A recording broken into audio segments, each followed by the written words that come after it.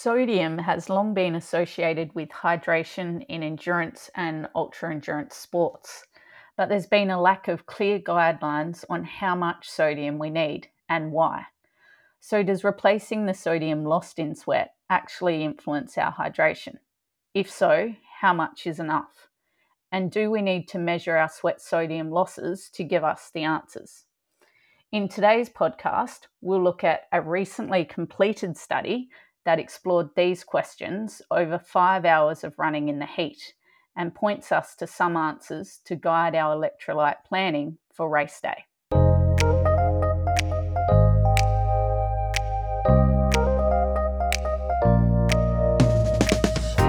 Hello and welcome to Fueling Endurance, the nutrition podcast for runners, cyclists and triathletes. I'm Alan McCubbin. And I'm Steph Gaskell. We're both accredited sports dietitians based in Melbourne and combined have over 30 years experience working with runners, cyclists and triathletes to help them stay healthy and optimise their performance, from complete beginners through to professional and Olympic athletes. And on today's episode, we'll be talking about sodium, and in particular, what's new in this area, following publication of a recent study on the topic. This follows on nicely from episodes 10A, Should I Get a Sweat Test? And 47A, How much sodium do I need to replace during exercise? But before we get into that, this episode of Fueling Endurance is brought to you by the Fueling Endurance ebook. This ebook provides comprehensive written articles covering the contents of the first 2 years of the podcast. At over 260 pages, it's packed with practical tips and suggestions, tables, diagrams and flowcharts, as well as stories and quotes from expert researchers, nutrition practitioners, coaches, and athletes who have been guests on the podcast. Each part of the book can be read as a standalone article or as a section of articles on one topic. It provides an invaluable resource for the runner, cyclist, triathlete, or coach seeking to improve their nutrition game and addresses 49 of the most common questions or challenges they face. Everything from what should I eat before my long training session to why do I cramp during exercise, and is low carb right for me? There's also bonus videos to step you through some of the more technical diagrams in the book, which you can access via the QR code included inside the ebook.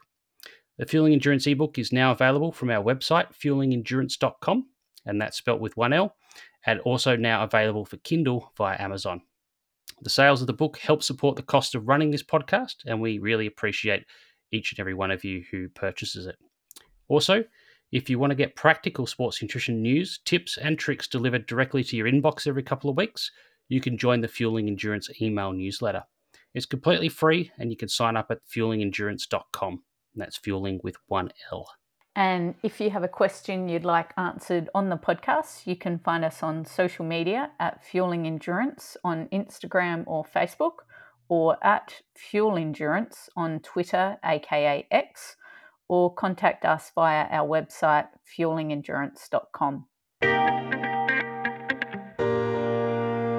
So we are talking to the one and only Alan McCubbin, aka the sodium guy, with the topic, does taking sodium during exercise improve my hydration? So you're starting to get a name for yourself, Al. How do you like being referred to as a sodium guy?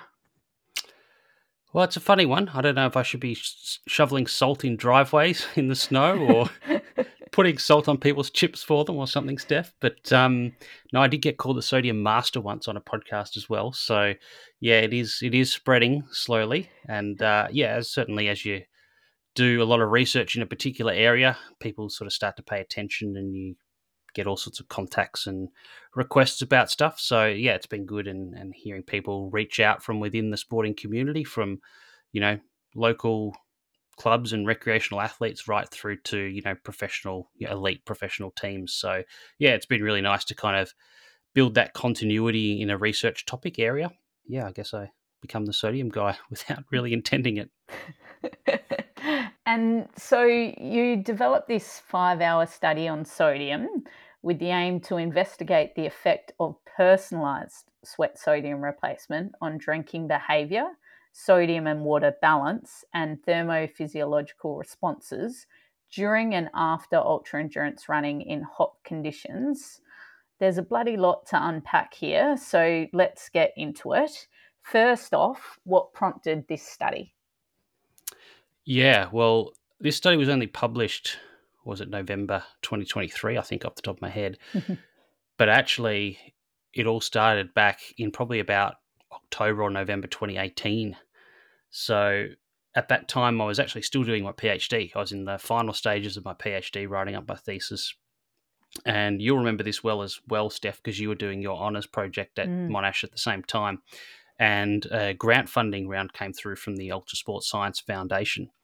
And Ricardo, who we both work with, who supervised both of our PhDs and your honours project, sort of said, well, you guys are going to put in some applications for grants. What do you want to do? So I guess as I was in the final stages of writing up my PhD, and that was on the topic of sodium, you come to the conclusion of a thesis like that and you still have a lot of unanswered questions. You've hopefully answered a few along the way as part of your PhD. Often it's raised more questions than you've been able to answer.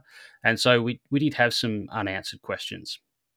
So there was a few things going on. One was the effect that sodium has or may not have on thirst and on voluntary fluid intake during exercise. So there was a lot of research about, I guess, how salty your food or drinks were after exercise and the rehydration side, but not as much during exercise. There was actually a couple of case studies that suggested maybe this was a concern in ultra endurance athletes, and we'll get into that a little bit more later on. But there was certainly some concern that actually taking too much sodium during ultra endurance exercise would make you so thirsty you would actually end up drinking too much and becoming overhydrated. But there wasn't really much more than a couple of case studies and anecdotal reports around that. So we thought that was worth looking at. The other thing I want to look at, which I sort of realized during my PhD for the first time, was that our bodies actually store sodium outside of our fluid compartments in the body, and we've always known that we store some sodium in bone, but we also store some sodium in our skin and in our muscles. And this is something that with new MRI technology, we've been able to measure in more recent years and get a better sense of what's going on there. And this has been looked at more in the clinical realm and sort of looking at chronic health conditions and things like that. But there had been some suggestions in research, but really only hypotheses that these inactive sodium stores, as they're called, may become active or be released into the blood due to large sodium losses in sweat during exercise, and maybe we didn't need to replace sodium because we could just top it up from these stores. But there really wasn't any evidence for that, so it was just a hypothesis. So we thought, well, that's worth trying to look at as well. The other thing I was really interested about was a study I came across during my PhD from 1957. And this was a study that looked at how much sodium you pee out in your urine after exercise. And this depended on how much sodium you lost in your sweat during exercise and how much of that you replaced. But this study was actually an N of one. There was only one participant in that study. They did 48 trials in one participant. I'm guessing the author of the study was the participant, but I don't know for sure. It was 1957. It's also been kind of commonly assumed that that would be the case, that if you get a big sodium deficit during exercise because you lost all this sodium and you didn't replace it, that your kidneys would sort of spring into action after exercise and try and conserve sodium. But there wasn't really any direct evidence that I could find beyond this one case study. So I thought that'd be a really great opportunity to look at this as well in an ultra endurance context. Mm. Yeah, it's funny how we just, I don't know, we read it in the textbook, that this is the advice, and we assume, well, that's based off of, a lot of evidence. But as you've just seen, you could only find one study that was backing up that statement, I guess. One study and one Yeah. person in that Yeah. study. So, what are ultra endurance athletes doing when it actually comes to sodium replacement during exercise? Yeah, we had a look at this as well during the PhD. There was a survey study we did, which easiest study I've ever done. We went from, I think, ethics approval to having all the data in 4 weeks. It was amazing. Yeah, we ended up surveying, I think, 300 and something athletes from about 15 or 16 countries. We wrote up a subset of that data, which was 6 countries. But what we looked at when we asked people about what they're doing with sodium during exercise, it was a real mixed bag. And I think part of that is that it is a controversial area. There's obviously the sports drink and electrolyte industry that kind of promote the use or replacement of sodium and electrolytes during exercise. And then there's the others that are kind of the pushback against that. Obviously, Tim Noakes with his book Waterlogged is a big part of that, but I'm sure he's not the only one. And so I think because there hasn't been clear guidelines around this, because of a lack of evidence, really, it has sort of all this information and counter information has kind of filled that vacuum. And so there has been a lack of guidelines. And I think that's why when we looked at the survey results, there were people that were massive advocates for, major sodium replacement during exercise. There were other people that basically said sodium's stupid. Why would you take that? It's just completely unnecessary. So people seem to be either very pro or very anti electrolytes when we looked at that survey data. What we did see, though, was that a large percentage of people were, and it certainly wasn't 90% or something, but it was well over 50 or 60% off the top of my head, were deliberately increasing the amount of sodium in their diet 2 to 3 days before a race because they were worried about the sodium losses during exercise and thought that they needed to load up on sodium, quote unquote, in the days prior. We also asked them whether they thought replacing sodium would be helpful during exercise for either health reasons or performance reasons in terms of hydration, body temperature regulation, preventing hyponatremia, preventing cramping, improving performance, these kind of things. And generally, the majority of people, or the majority view, was that yes, replacing sodium was important for all of these things.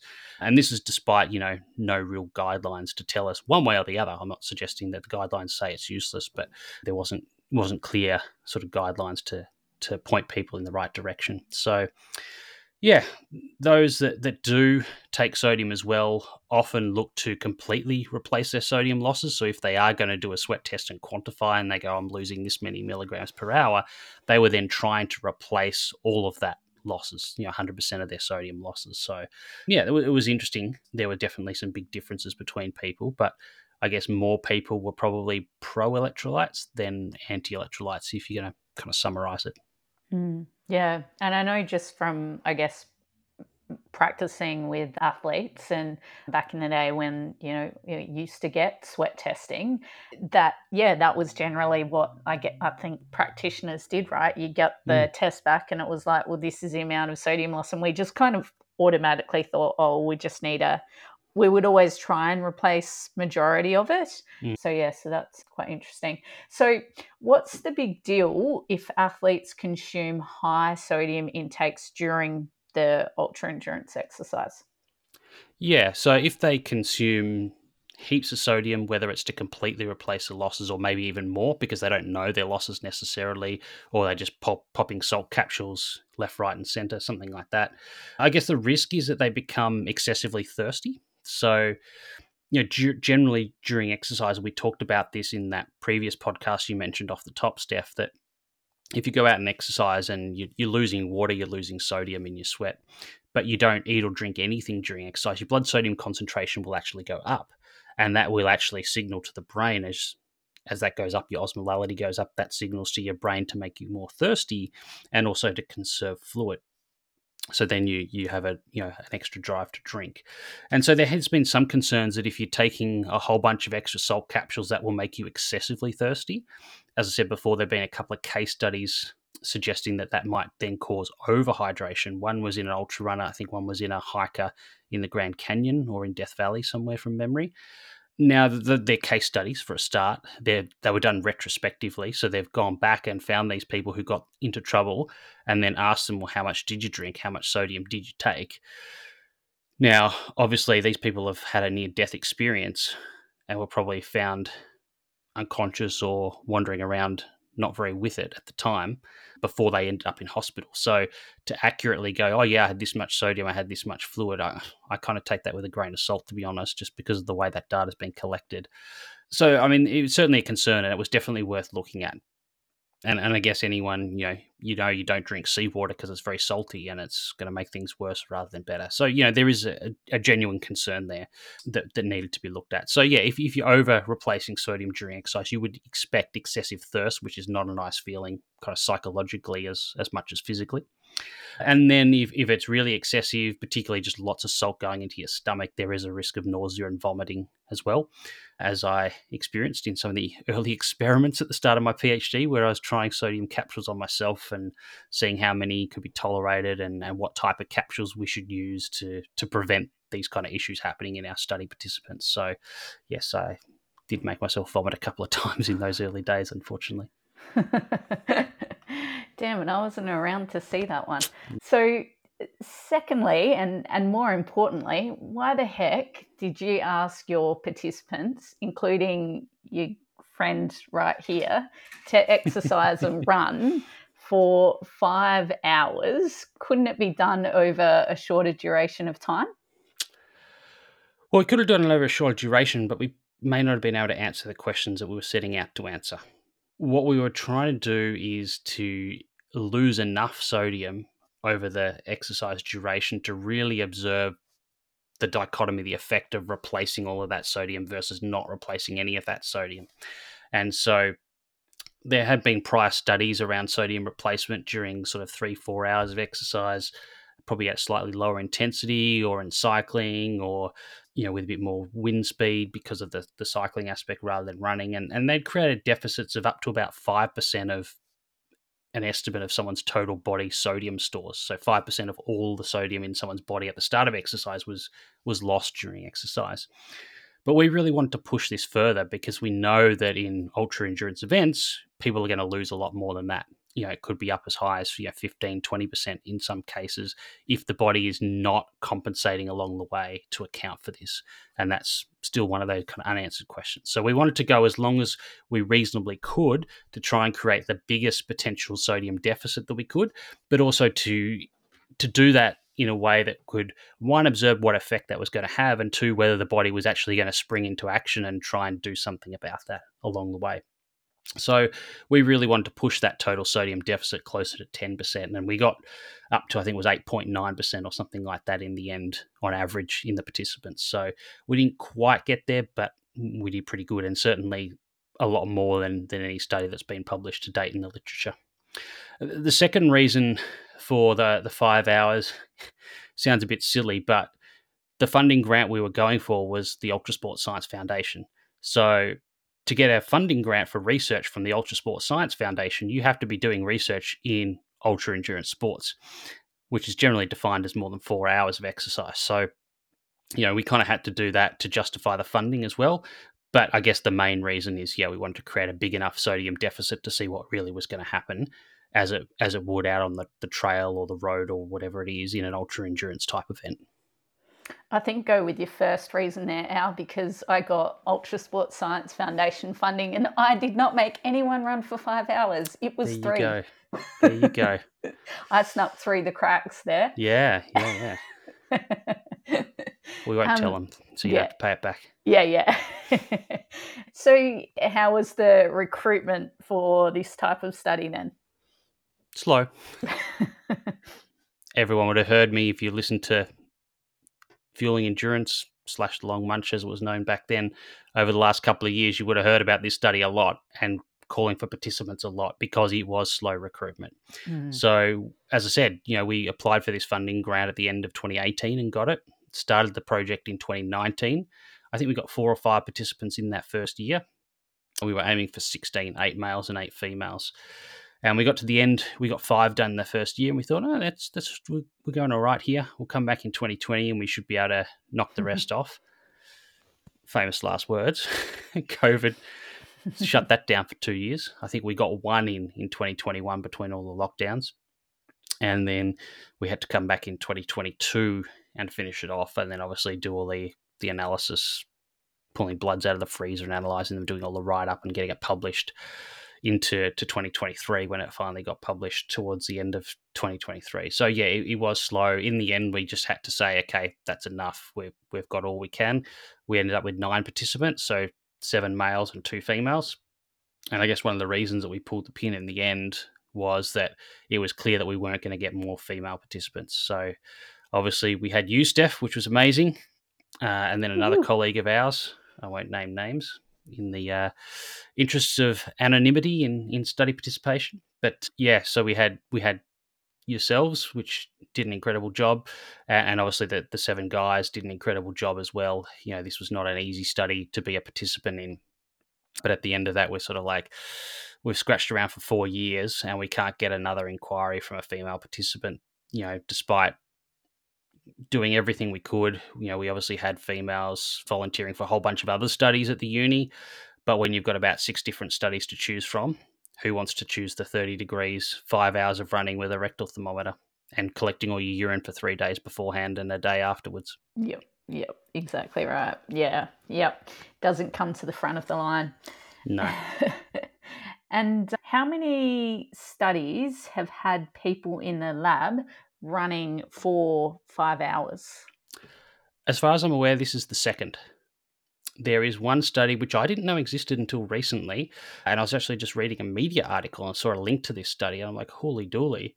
There is a study out there which was done by a very well-known ultra-endurance sports science group in France who did a study with 12 male runners running for 24 hours on a treadmill, Mm. which is quite amazing. Mm. Some really cool data, obviously, out of that.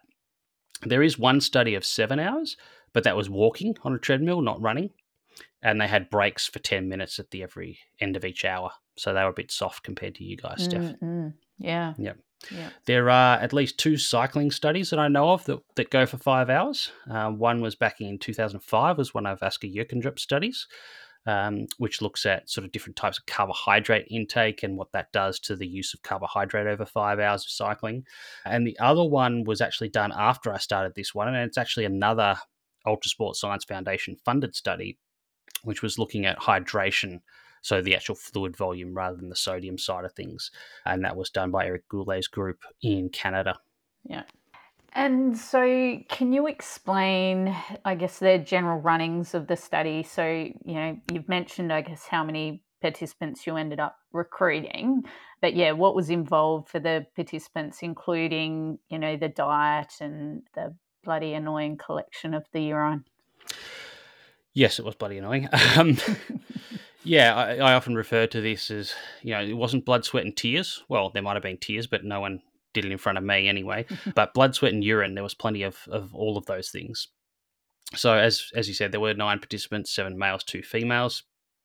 And they came in at the start and we did a VO2 max test and then a 1 hour familiarization, which is where they run at 60% or the speed that gives them 60% of their VO2 max, which is about 8 to 10 kilometers an hour. Or for the runners, you're saying, well, what about minute Ks? It's sort of 6 to 7.5 minute Ks. So kind of ultra trail type pace. It's not super quick. 30 degrees Celsius. And we did that 1 hour familiarization, one to familiarize the participants, but also to do the initial sweat collection so we could actually quantify people's sodium losses and then work out how much we were going to then replace when they came in for the main 5 hour trials. Now, this is something that's actually unique. This is, as far as I'm aware, the first study in the world that has ever measured people's sweat losses and then brought them back and actually given them that amount of sodium or personalized the sodium replacement. So, it's commonly accepted practice to do this, but it's never actually been done in a research study until now. So people usually just skip that step and just give everyone the same amount of sodium, which is probably way too much for some people and not enough for others. So that was also, when you ask, what do we want to do in this study, that was another thing we wanted to do, was look at the personalization aspect of it because it hadn't been done before. So we then got them, all the participants had to eat food that we provided for 3 days before the exercise, and that was to make sure that the amount of sodium in their diet was the same before both trials. Standardizing food and standardizing the amount of salt in your diet is very difficult to do without providing food that's identical. So we had to provide all the food. And as you said before, Steph, we had to get all you guys to collect all your urine, every last drop, for the 3 days beforehand as well, to confirm that actually the amount of sodium coming in and out was the same in both trials. And so we wanted to do that because we didn't want that to then change or influence the amount of sodium that people actually lost during those 5 hour trials between the 2 studies.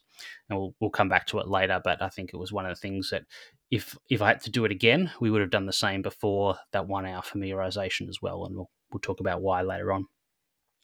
So then they got on they put in the rectal thermometer, fun things that they are, took some blood, put on some sweat patches. So there's our blood and our sweat. We've already got our urine. And then you ran for 5 hours at that same speed as the familiarization. So that's sort of 6 to 7.5 minute Ks for 5 hours. At the halfway mark, we got you out and did another blood test, and then you got back in and kept going. just to get that 2 blood measurements over exercise, so before, halfway, and then another one afterwards. Obviously, the sweat patches came off as people went, and we collected that sweat in the first hour and the last hour of exercise. And then I guess the main intervention of the study, what we were actually trying to compare in the 2 trials, was whether replacing 100% of your sodium losses or 0% would make any difference to all the measurements, which we'll talk about shortly. But so we gave everyone capsules, which either had salt or placebo, which was just maltodextrin powder in them, and it was swallowing basically about somewhere between 2 to 8 capsules per hour, depending on how much we need to replace in each individual participant. There was a base amount of fluid that was given to basically get carbohydrate in. In most people, that was less than about 300 mils, maybe a little bit more for some of the bigger guys.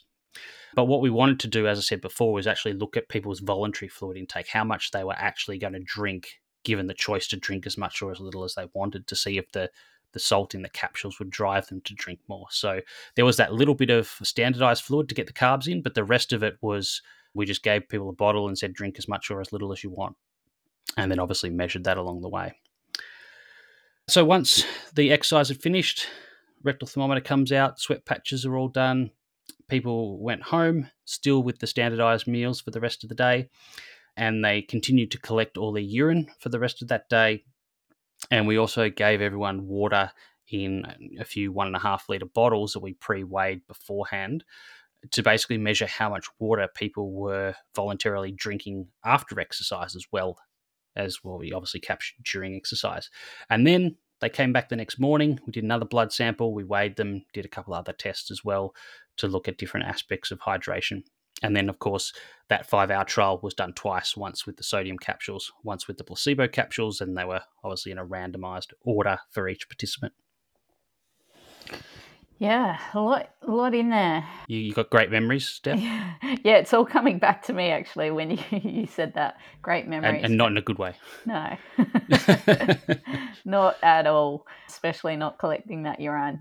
Hey, you didn't have to analyze it all. Yeah, well, that's true. Yeah, thankful for that. As you mentioned, participants replaced either 100% of their sodium losses or obviously 0% with the placebo. So why 100% replacement versus other amounts? Yeah, it was something that we had to consider up front when we designed the study, how much we were going to go for. And because there were no guidelines, we couldn't go, well, we'll give people what the guidelines recommend, because there are no guidelines.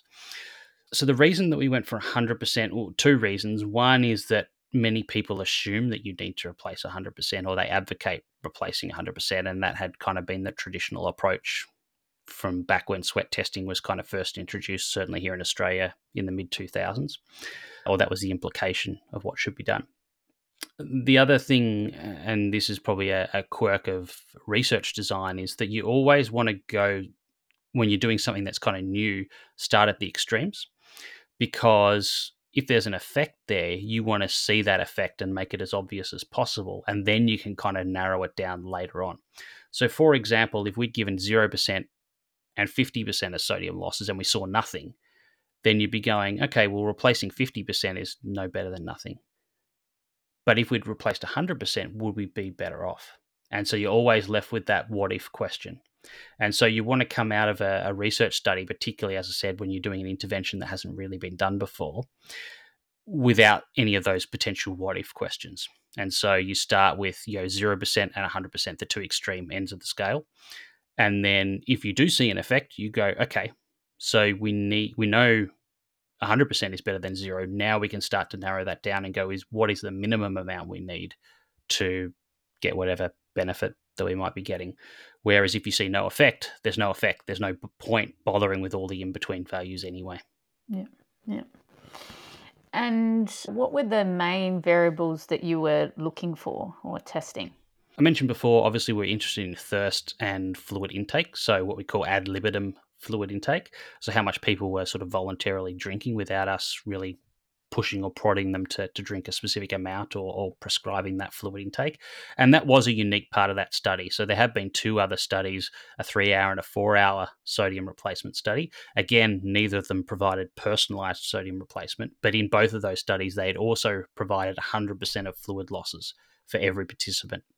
And so there was no way of knowing, apart from perception of thirst, no way of knowing how that is going to affect voluntary fluid intake, because they kind of just overrode that with complete fluid replacement.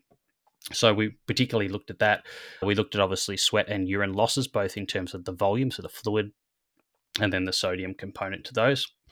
We looked at, I guess, all the different markers of hydration that we could measure. So we looked at total body water. We looked at intracellular versus extracellular fluid using bioimpedance analysis. It's not perfect, but without using stable isotopes and adding even more to the participants, we weren't going to get that in any more detail or any more specific. Plasma volume, so we measured the change in plasma volume, which you can do simply from a blood test. So you can measure how much the volume of the blood expands or contracts from one point in time to another point in time. We looked at the osmolality of the blood. As I said before, that kind of is the main thing that's going to signal thirst, and also your kidneys to either conserve or not conserve fluid. And then blood sodium concentration, which obviously plays into the hyponatremia aspect and is the main influence on osmolality anyway.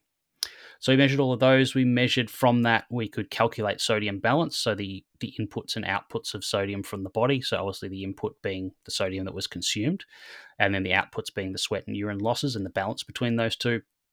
We could do the same with fluid balance, so fluid ins and outs.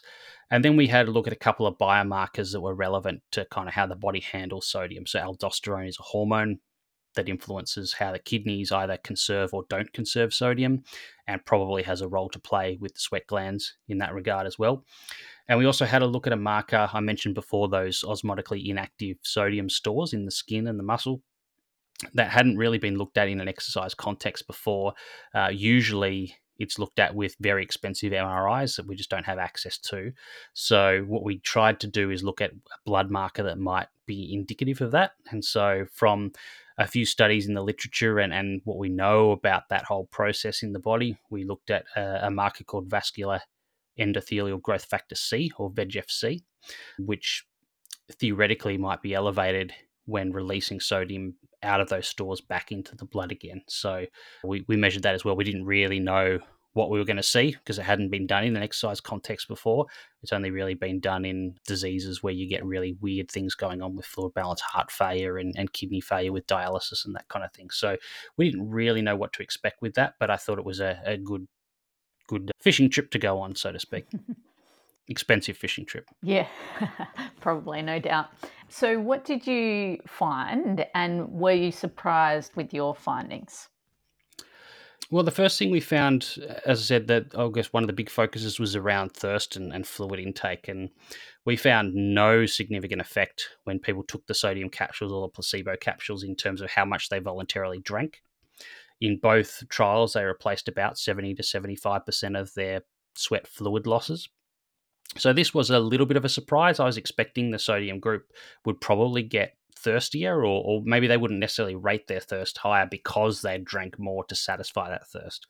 It is different to some studies that have done sodium replacement in maybe in other contexts and not over that sort of period of time, where in some cases giving sodium in capsules has resulted in greater fluid intake when the sodium capsules were given compared to the placebo, but not all studies find that, and we certainly didn't. The difference in fluid intake was only about 70 mils an hour, and it wasn't statistically significant. As a result of that and the fact that there were no differences in fluid losses in sweat during exercise, which we would have expected, there was therefore no effect on fluid balance. And so in one trial, the average was 1.9% body mass loss, and in the other was 2.4%. And the difference between those two was not statistically significant because there was so much variation between participants. The other thing I guess we were particularly looking at was the blood sodium concentration, and there was a significant effect on that. People might assume that replacing sodium during exercise is important to prevent hyponatremia, which is low blood sodium, so to stop it from falling. But we actually found in this setting, where we gave people the option to drink as much or as little as they wanted, actually the blood sodium went up in everyone in both trials. But it went up more when they had the sodium capsules. So basically, people's ad libitum fluid intake wasn't going to be enough to actually dilute their blood sodium and put them at risk of hyponatremia. So the sodium isn't going to save someone from something that they're not at risk of in the first place. And so blood sodium concentration went up by 4 millimoles per litre, if that means anything to people, with the sodium capsules, and only 1 millimole per litre with the placebo. And that was statistically significant. We expected to see an effect of sodium on plasma volume or blood volume, but there was a lot of noise in this data. There was a huge amount of variation between people, and so there was too much to be statistically significant. If you look at the graph in the paper, it looks like there's a big effect of sodium in maintaining blood volume, whereas it looks like it's dropping in the placebo group, but the difference wasn't statistically significant. Now, this is probably because, and this comes back to what I was saying before about we should have standardized the diet before that initial familiarization test as well. We did have a couple of participants who had a much higher sweat sodium concentration in that original familiarization test compared to the two trials where we actually gave them the standardized diet. And so what that meant was that we made up the sodium capsules based on this higher sweat sodium loss and actually ended up over replacing their sodium during the two main trials. And this created a lot of noise in this kind of data. But what we did do is we then looked at the relationship between how much the sodium was over or under replaced in the trial with the sodium capsules, and then the change in the plasma volume. And we actually found a pretty tight correlation between those. So basically, the more people over replace sodium, the more their blood volume tended to maintain or actually increase during exercise. Whereas when they were closer to just replacing enough, it tended to dip a little bit. So that was definitely a relationship there. And you see that with all the other studies where there's a standardized fluid intake, but variable sodium intake. That sodium, obviously the amount of fluid in the body stays the same because they're getting the same intake and the same losses, but it pulls it in and out between the inside of the cells and the outside of the cells, and that affects the blood volume. What we did also find, which I guess is coming to some of the more practical outcomes, is really no effect on body temperature. So those rectal temperature values were no different in the two trials. There was no difference in the perception of effort. There was no difference in people's rating of thermal comfort. There was no difference in the perception of thirst. And there was no difference in salt craving, which we also measured. So none of those things were different whether you replaced the sodium or not. We didn't find any evidence for that vascular endothelial growth factor C in terms of release of osmotically inactive sodium stores. There was huge variation between people, but between trials in the same person, they were very, very similar. So it looked like whatever that causes the variation between people was much bigger than the effect of you replacing a massive sodium loss or not. At least over 5 hours. That might be different if it was, say, 20 hours in a 100-miler or something like that. There was, in the post-exercise period, a massive reduction, as we would have expected from that 1957 paper I mentioned earlier, a big reduction in sodium losses in the urine post-exercise in the placebo. So when they didn't replace the sodium during exercise, they had that big sodium deficit, sort of 8% of their total sodium or 9% of their total sodium. The kidneys tried to compensate for that after exercise by massively reducing the amount of sodium that was being lost in the urine by about 2/3. But this still wasn't enough with the diet that we'd given them to actually bring them back into sodium balance by the next morning. Had it been, 48 hours, I suspect yes. Had we given them a higher salt diet post-exercise, then again, maybe yes. But it clearly showed that effect. So that was good to see and confirm that effect. We also found that people, the amount that they voluntarily drank in the hours after exercise up until the next morning was greater after exercise in the trial where they'd taken the salt capsules rather than the placebo capsules. And we think this is probably because they finished exercise with a higher blood sodium concentration, and that is tending to make them more thirsty, and then they're drinking more fluid post-exercise as a result of that. I guess overall, I'd put all that together and say really there was kind of minimal effects of sodium replacement that would confer a health or a performance benefit, at least over 5 hours of exercise in those kind of conditions, or that would really justify going out and measuring sweat sodium concentration or losses, and then going, I need to replace this specific amount of sodium during exercise. Now, 5 hours, the participants lost about 4 to 5 litres of fluid over those 5 hours.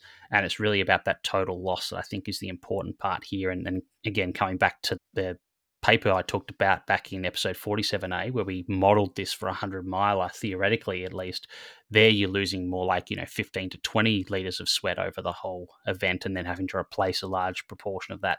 That's when the sodium replacement probably becomes more important. Yep. So Was there much individual variation in sodium losses during the trials?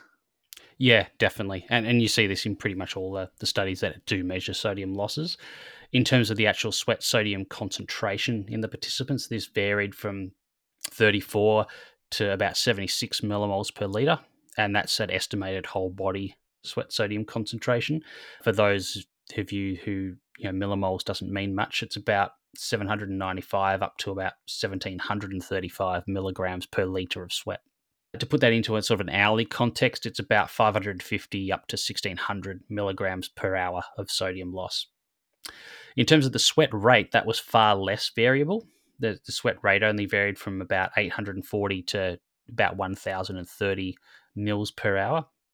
So the biggest driver of the variation in sodium loss was in the sweat sodium concentration rather than the amount of fluid loss. And again, that sort of fits with what we know about sweat rates being associated with the amount of work being done. And given that everyone was in a relatively small range in terms of the speed they were running and they're all doing it in the same conditions, you wouldn't expect massive variation in sweat rates. So that pretty much fits with what you would expect.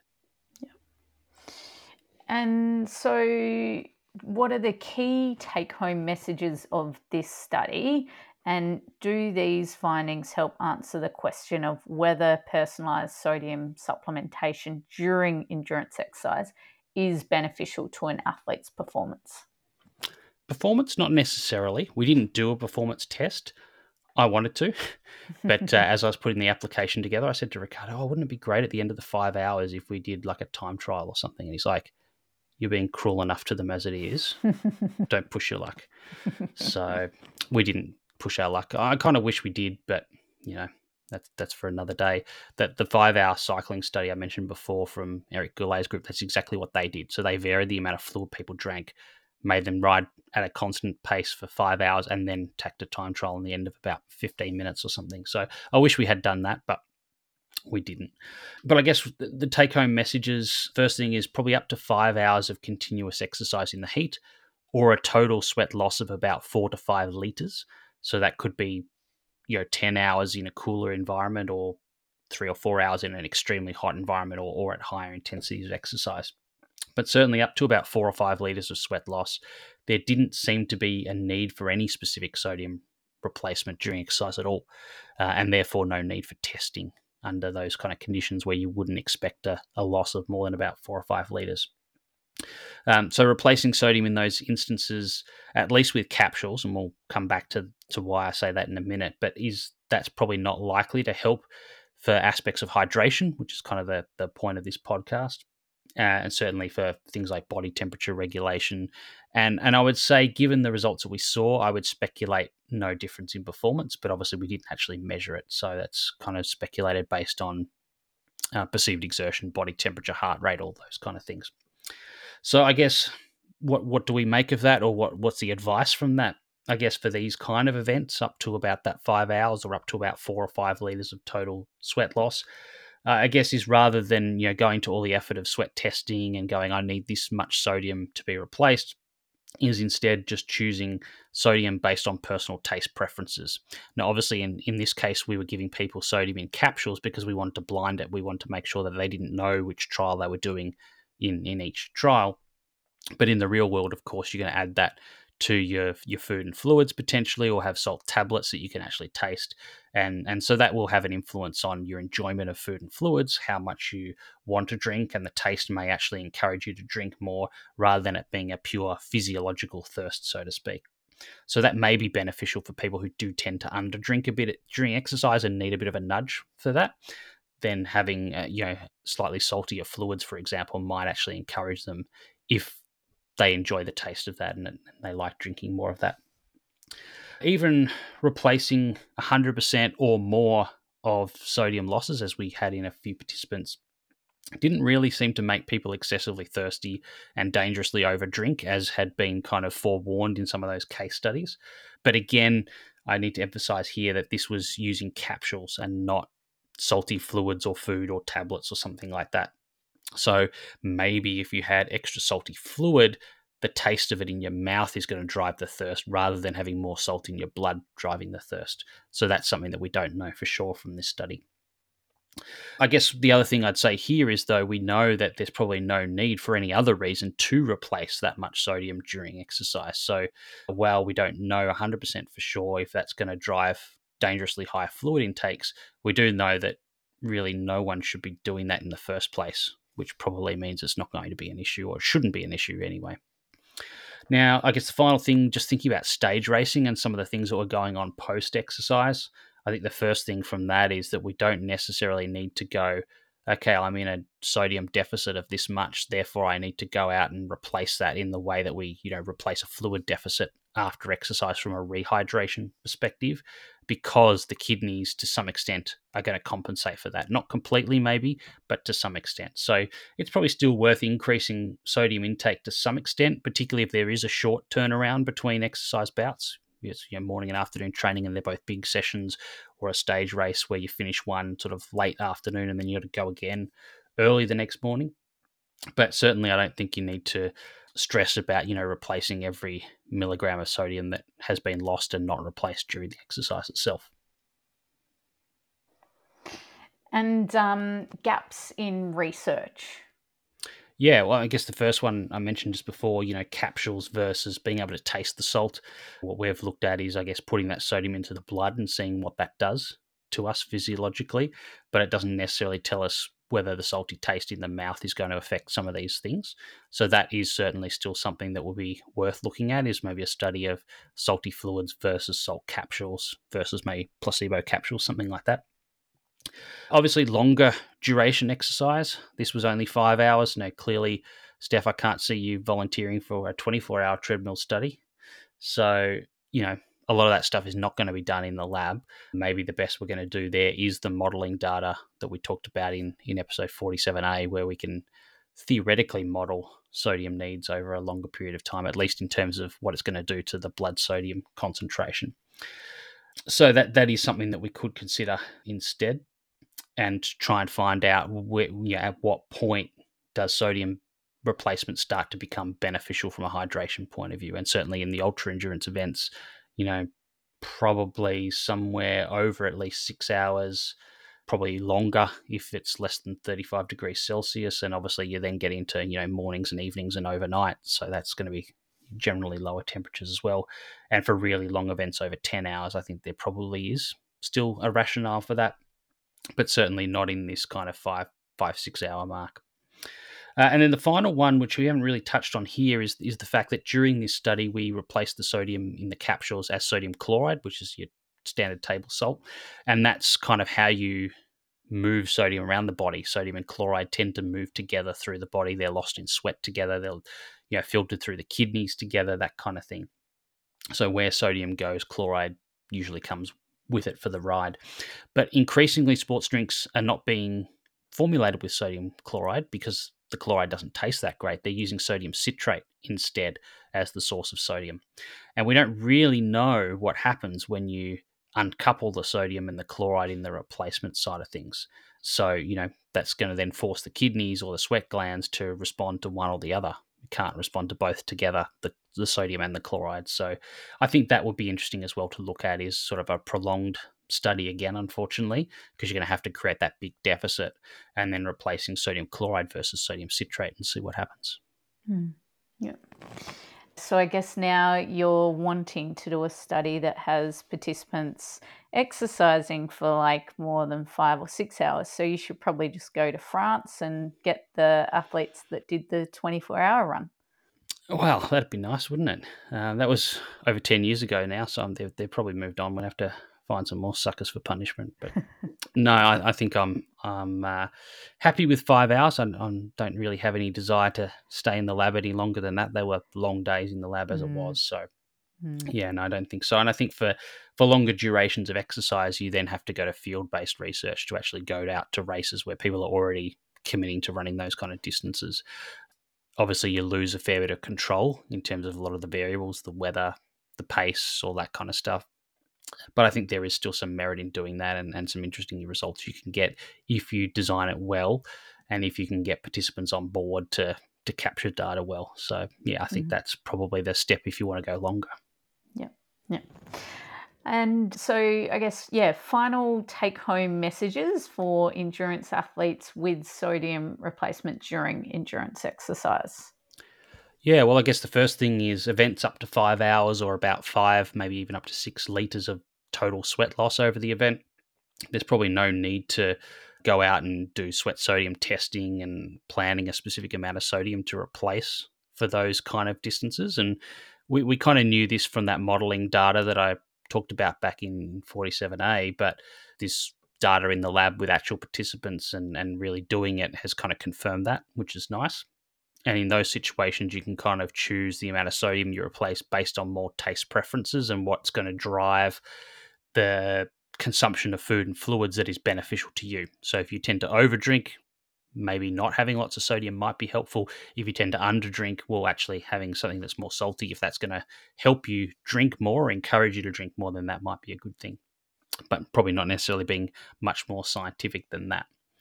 I guess the other thing here is that sodium alone is unlikely to drive that increased fluid intake and improve hydration. As I said, the salty taste may help. And I guess above that, there's a theoretical benefit in terms of when you go beyond sort of 5-6 liters of sweat loss or 5 hours of exercise. But it is a theoretical benefit, and it's not one that's really been comprehensively studied. And for all we know, that there is those release of osmotically inactive sodium stores or something else going on that's going to affect, you know, how much how much sodium is lost in sweat or urine and those kind of things. Some of those mechanisms may start to kick in at 10 or 15 hours of exercise, or once you've lost enough sodium, but we just don't know because it hasn't been studied. So yeah, it's an interesting one, and I think some of those answers can be potentially found from field-based research. So there's opportunities out there to do it.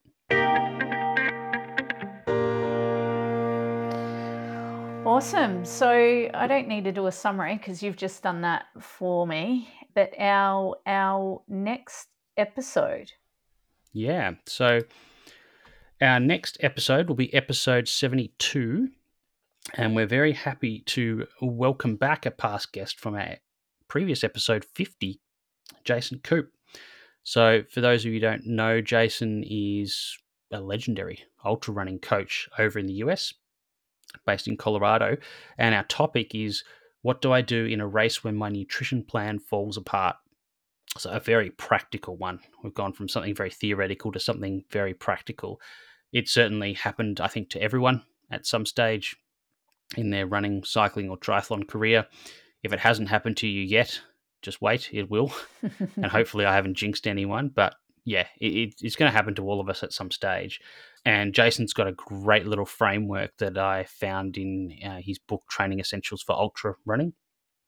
And he's going to take us through that framework and discuss, how it plays out and how you can implement that practically. And we'll sort of workshop a couple of little scenarios that are relevant to nutrition specifically, because the framework's not just for nutrition. It can be anything from, blisters to getting lost in the bush to an injury or something like that. But obviously we're talking about nutrition. So we'll run through a couple of examples with him as well and really get into that framework, which I think will be super cool. Awesome. And so just a reminder that if you do have a question that you would like answered on the podcast, you can contact us at Fueling Endurance on Instagram or Facebook, or at Fuel Endurance on Twitter, aka X. And thank you to those people who have left ratings and reviews on Apple Podcasts and Spotify. We really appreciate it. If you do listen on one of these platforms and have a little bit of time to spare, we'd love it if you could leave a quick rating or review.